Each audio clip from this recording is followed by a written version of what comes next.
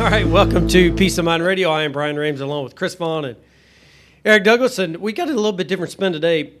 This is actually a article that Eric picked up. So, by the way, if you don't like the conversation we're having today, you can text or email Eric. I'll be your fall guy. Yeah, thanks. So this is pretty interesting. So we always talk stats, and we talk, kind of the market is always repeating itself. Mm-hmm.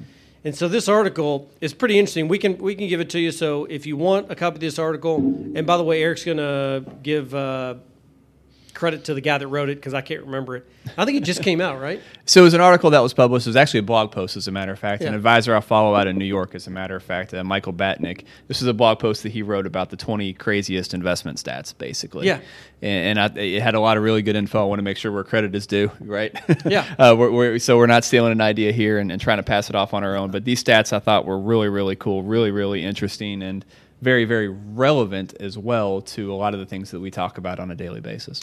Yeah, absolutely. So the cool thing is we'll put the link or our contact information be right below this video, and if you want it, send us an email, and we will make sure that you get a copy of this. It's pretty cool. So, and then we also have another piece I think we mentioned maybe in another podcast, maybe the one before this one or the one before that. I can't remember, but it was talking about, if you've ever seen it, I think it was the one, not this past one, but the time before that. Anyway, but there's a publication that we have a copy of it here in the office that kind of does the same thing.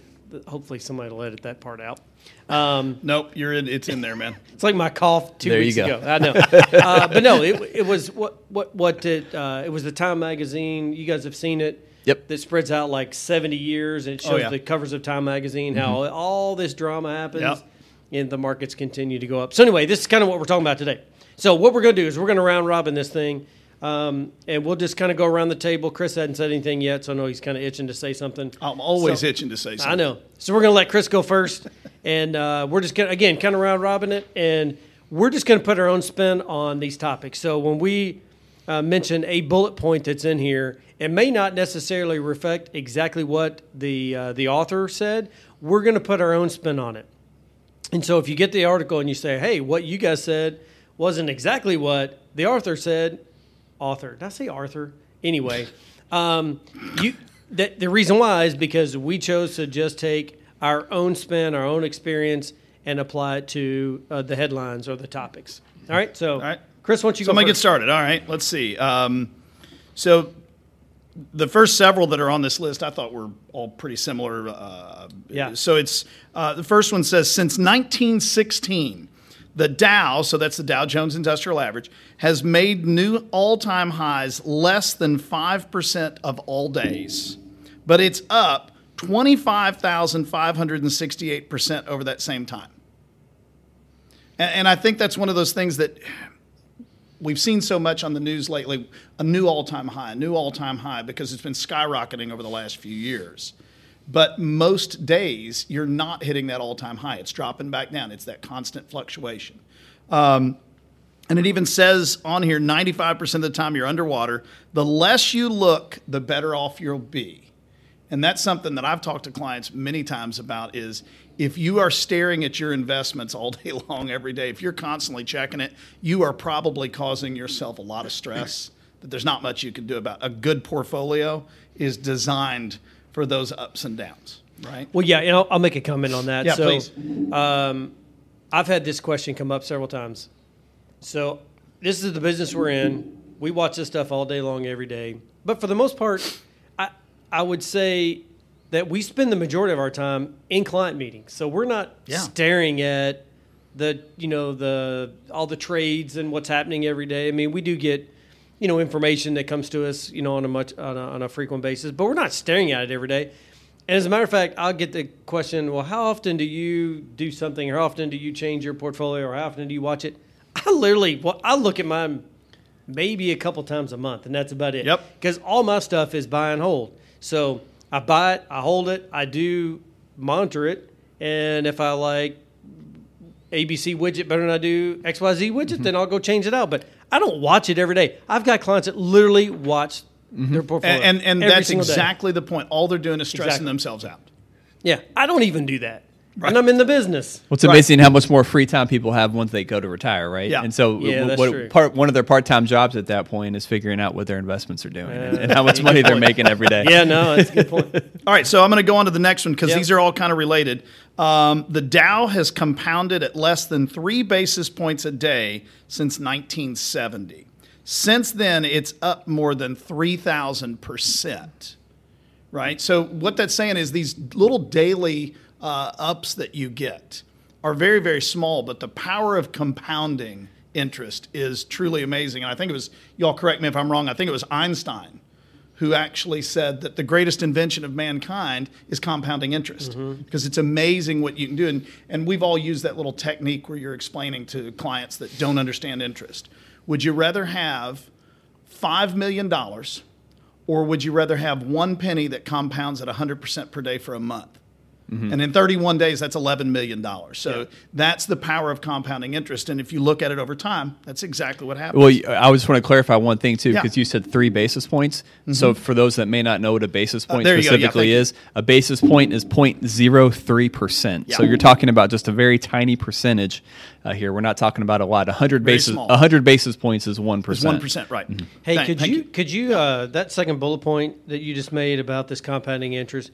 Could you send that to my bank, because they forgot the compounding interest thing? Because Yeah, I literally banks don't know what compounding interest oh my is anymore. God, it's unbelievable. I remember, even just a couple of years ago, just the interest in my I have like a savings account.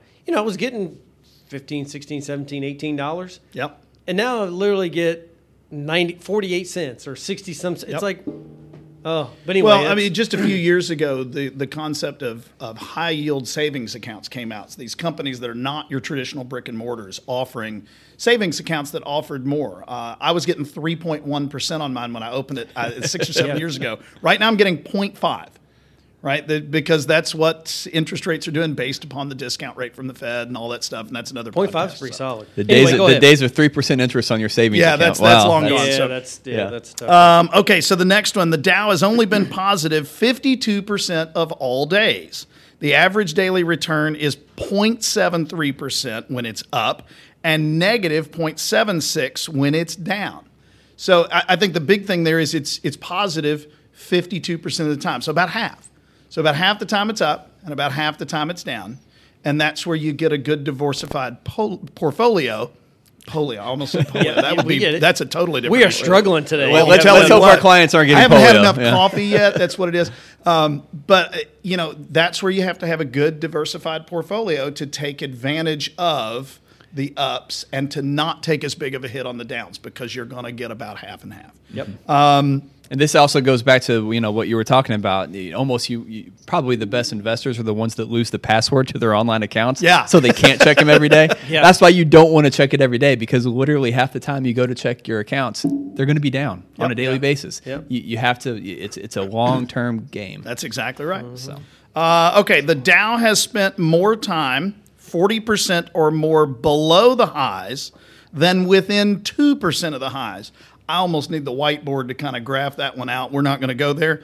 20.6% of days versus 18.4% of days. So that's a little hard to wrap your head around for me without doing it visually. But basically what it comes down to is it says here, no pain, no gain.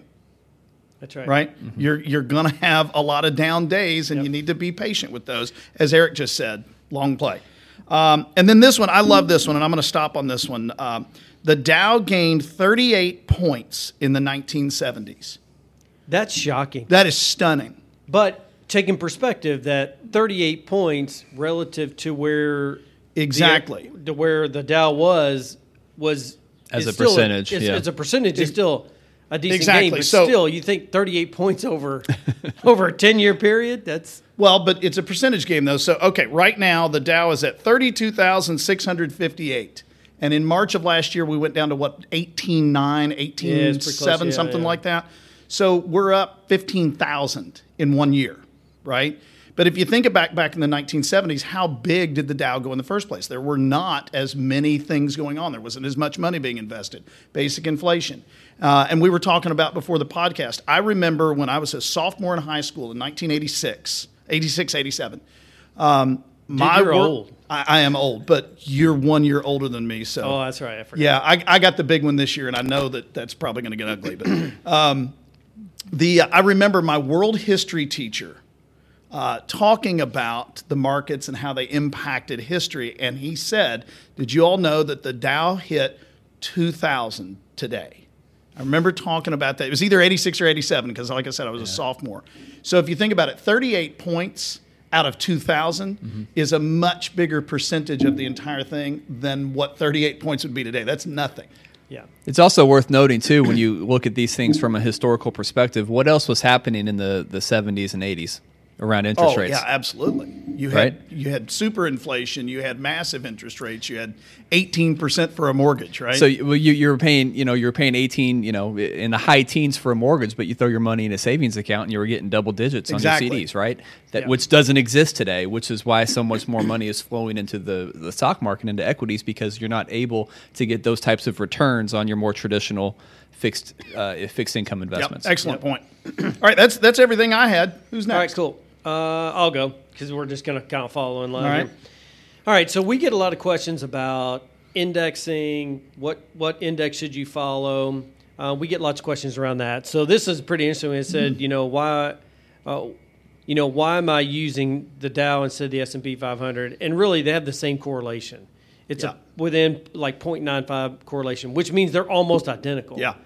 So the only one that, and I'm gonna get to where I'll get to the answer that we normally give clients, but the Dow and the S&P are really years and years and years ago. You go back, back in the 70s, for example, that probably was a more reflective of the overall market because the Dow's 18, 19 positions, something like that. 30. I can't remember. 30. That's 30, right. yeah. 30 positions. positions. That's right. Yep. 30 positions, and the S&P has 300.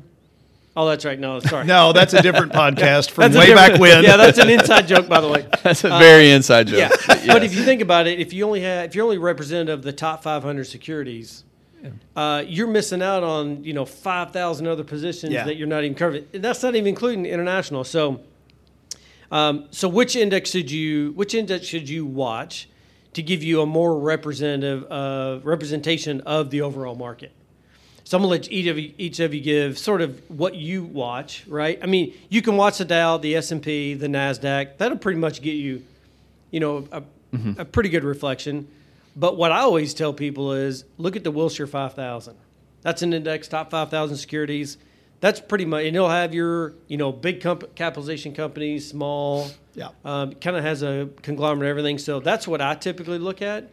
Is the Wilshire 5000. How about you guys? Well, that's definitely the most broad. Most of the time, I just refer to the Dow Jones because when you see the headlines, when you see the articles from the newspaper, everyone refers to the Dow. And the Dow is the overall general market, even though, to your point, it's only 30 of the stocks, right?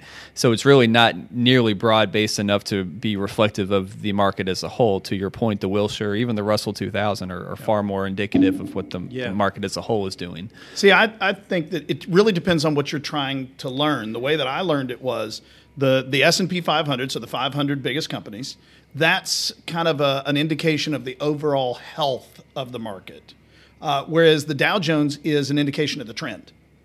Because all it takes, and there have been quite a few times in the last few years where you've had everybody pretty much flat except for one company, like an Apple, for example, that they're just having a banner day because of something, and the entire thing is way up. So that's the problem with that. It's a trend. It kind of shows you where the market is going. S&P is more for health. I'm with you. The Wilshire 5000, that's a much better one to look at when you're looking at everything. Yeah, probably the reason I didn't know how many stocks from the Dow is because I don't even pay attention to the Dow. Yeah. Personally, I don't even look at it. I know it's the one that's advertised the most. S&P's probably getting there more now. But I don't even look at the Dow because I just don't think it's a true reflection of the market. I couldn't even tell you specifically what all the 30 stocks are on it right now. I know a a handful few. of them, I mean, you know most of them just by name recognition. But yeah, I know they just changed out one not too long ago.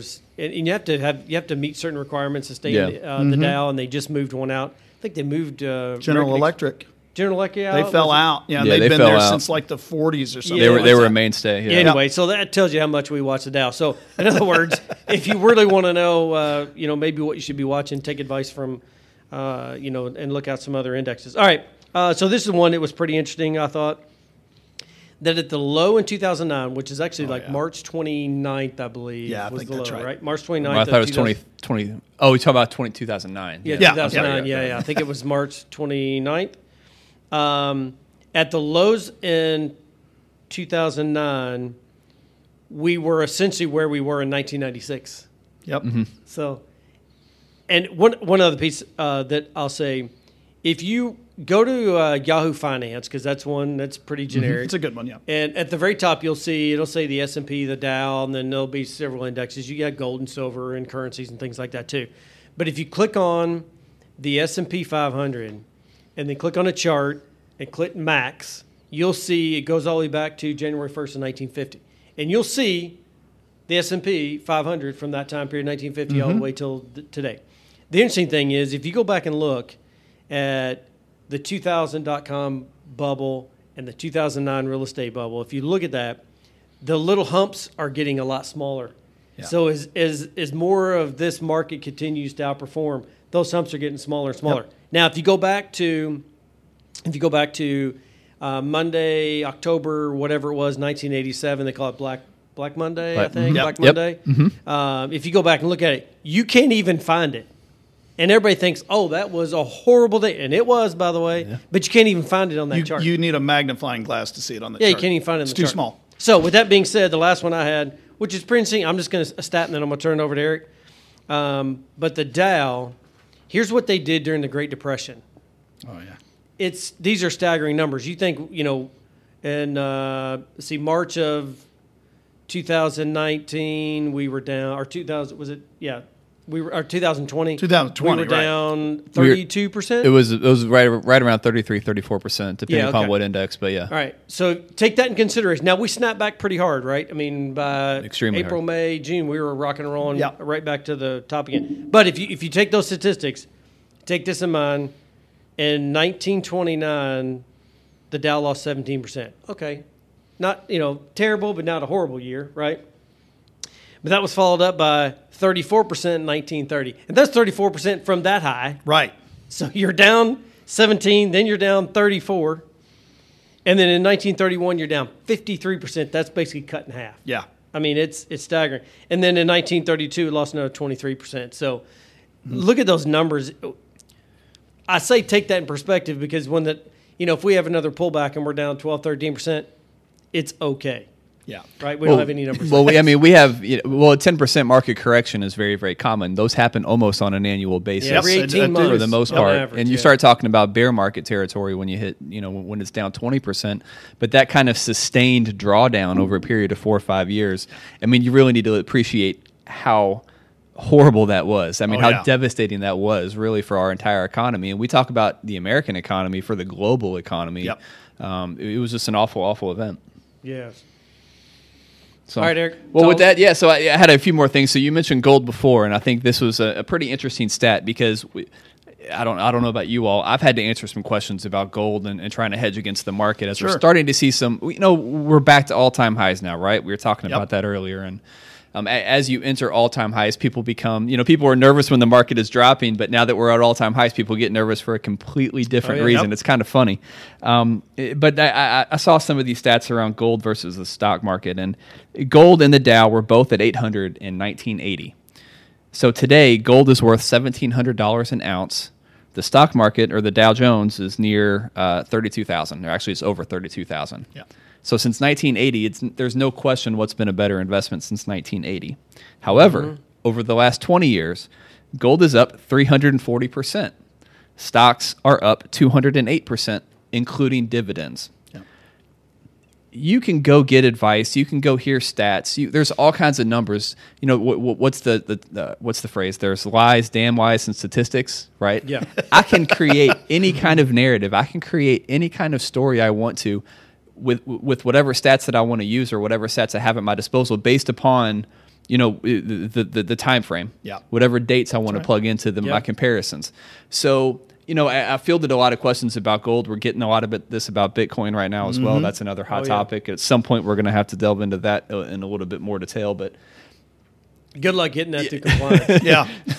Well, we have to figure out a way to do that, right? Yeah, good luck. No recommendations on that, by the way, one way or the other. But yeah, you just need to be careful when you see commercials on TV or you hear, quote unquote facts or statistics, things like that in the news. You want to be careful about the date ranges that you're looking at, because traditionally over the long haul, gold has not necessarily been as good of an investment as the stock market. Now that doesn't mean gold's going to have a bad year. Gold could outperform the stock market this year. Sure. And maybe even the year after that. So things change different, the performance of different asset classes is going to change over the years, right? And that's how we build well-diversified portfolios, so we're not putting all of our eggs in one basket, so to speak. So another stat that I saw that was really interesting, since 1980, gold is up 153%. Inflation is up 230%. Yeah. So gold, though, most of the time is sold as a hedge against the stock market and a way to keep up with inflation, and that really has not traditionally been the case over the last 40 years. 1980. I'm going to date myself because I was born in 81. So you talk about your big birthday. I got a big birthday coming up this year too. So one other stat that I found really interesting: if you had invested between 1960 and 1980 and beaten the market by 5% each year, you would have had less money than if you had invested from 1980 to 2000 and underperformed the market by 5%. So if you were one of the best investors from 60 to 80 over that 20-year time frame, you did not do nearly as well as a bad investor from 1980 to 2000. All that to say is really it's kind of funny that the best indicator of how much investment success that you're going to have over your lifetime is based upon what year you were born in. Yeah. How old you are. Right. Because you can't control the events. I mean, we talk about the Depression, right? What happened in the Depression, I mean, you can't control that. It doesn't matter how good of an investor you were. Your portfolio was destroyed, over that 4 or 5 year time frame. So a lot of all that to say is sometimes most of this stuff is just out of our hands. It's out of everyone's hands, as in regards to how much your portfolio is going to perform. It would be interesting to get that same statistic from 20 to 20, or from 2000 to 2020. Yeah. Right? It would be interesting to have that. Now, this was, I think, we looked at it in 2019, this is through March of 2019. Yeah, March. Yeah. So some of the statistics for 2020 are not in there, but it would be interesting to see how different investing from the year 2000 to the year 2020 would be compared to those two. Mm-hmm. And it'll be, look, over the next 20 years, it'll be even more different than the previous 3 20-year periods. It's just it's just how it works. So anyway, any other comments anybody wanted to make on any of this? And let's... No, the one thing that I would add to it is, Eric had a great point a minute ago when he was talking about statistics. When you are looking at different statistics, you need to keep in mind what the person that's putting those statistics out is trying to accomplish, because depending on the windows of time that you use, it's really, really easy to twist things in a certain way. So just be cautious. Yeah, I mean, I even shudder sometimes when clients or prospects ask us about our performance numbers, because there's so much that you need to put in context when you share some of those numbers that I really don't even like to talk about that terribly much, because and plus whatever we've done going in the past can change on a dime going Absolutely forward. Right. So. Yep. Yeah, for sure. Well, listen, we'll kind of wrap up today's shows. Remember, if you want a copy of this, it's not a sheet of paper. It's actually a link that Eric can get you. But just send us your contact information. We'll make sure to get that to you. If you want that Time magazine, it's like a trifold piece, but I actually have it electronically. I don't have it updated, but I'm sure we can get an updated version maybe through 2020. But we can get that to you. No problem at all. Just send us your contact information, and we'll make sure you get it out. Make sure you tune in every week. We do these we're doing them every couple of weeks, but we may start ramping that up if I can convince these guys to do that. That's the beauty of a podcast. That is right. We do it whenever we want to do it, right? And just so you know, right after this, we're shooting another version of our Connecting the Commonwealth, so make sure you tune in to check that out. And then we started another podcast. A new one, a new podcast that we're going to start this week.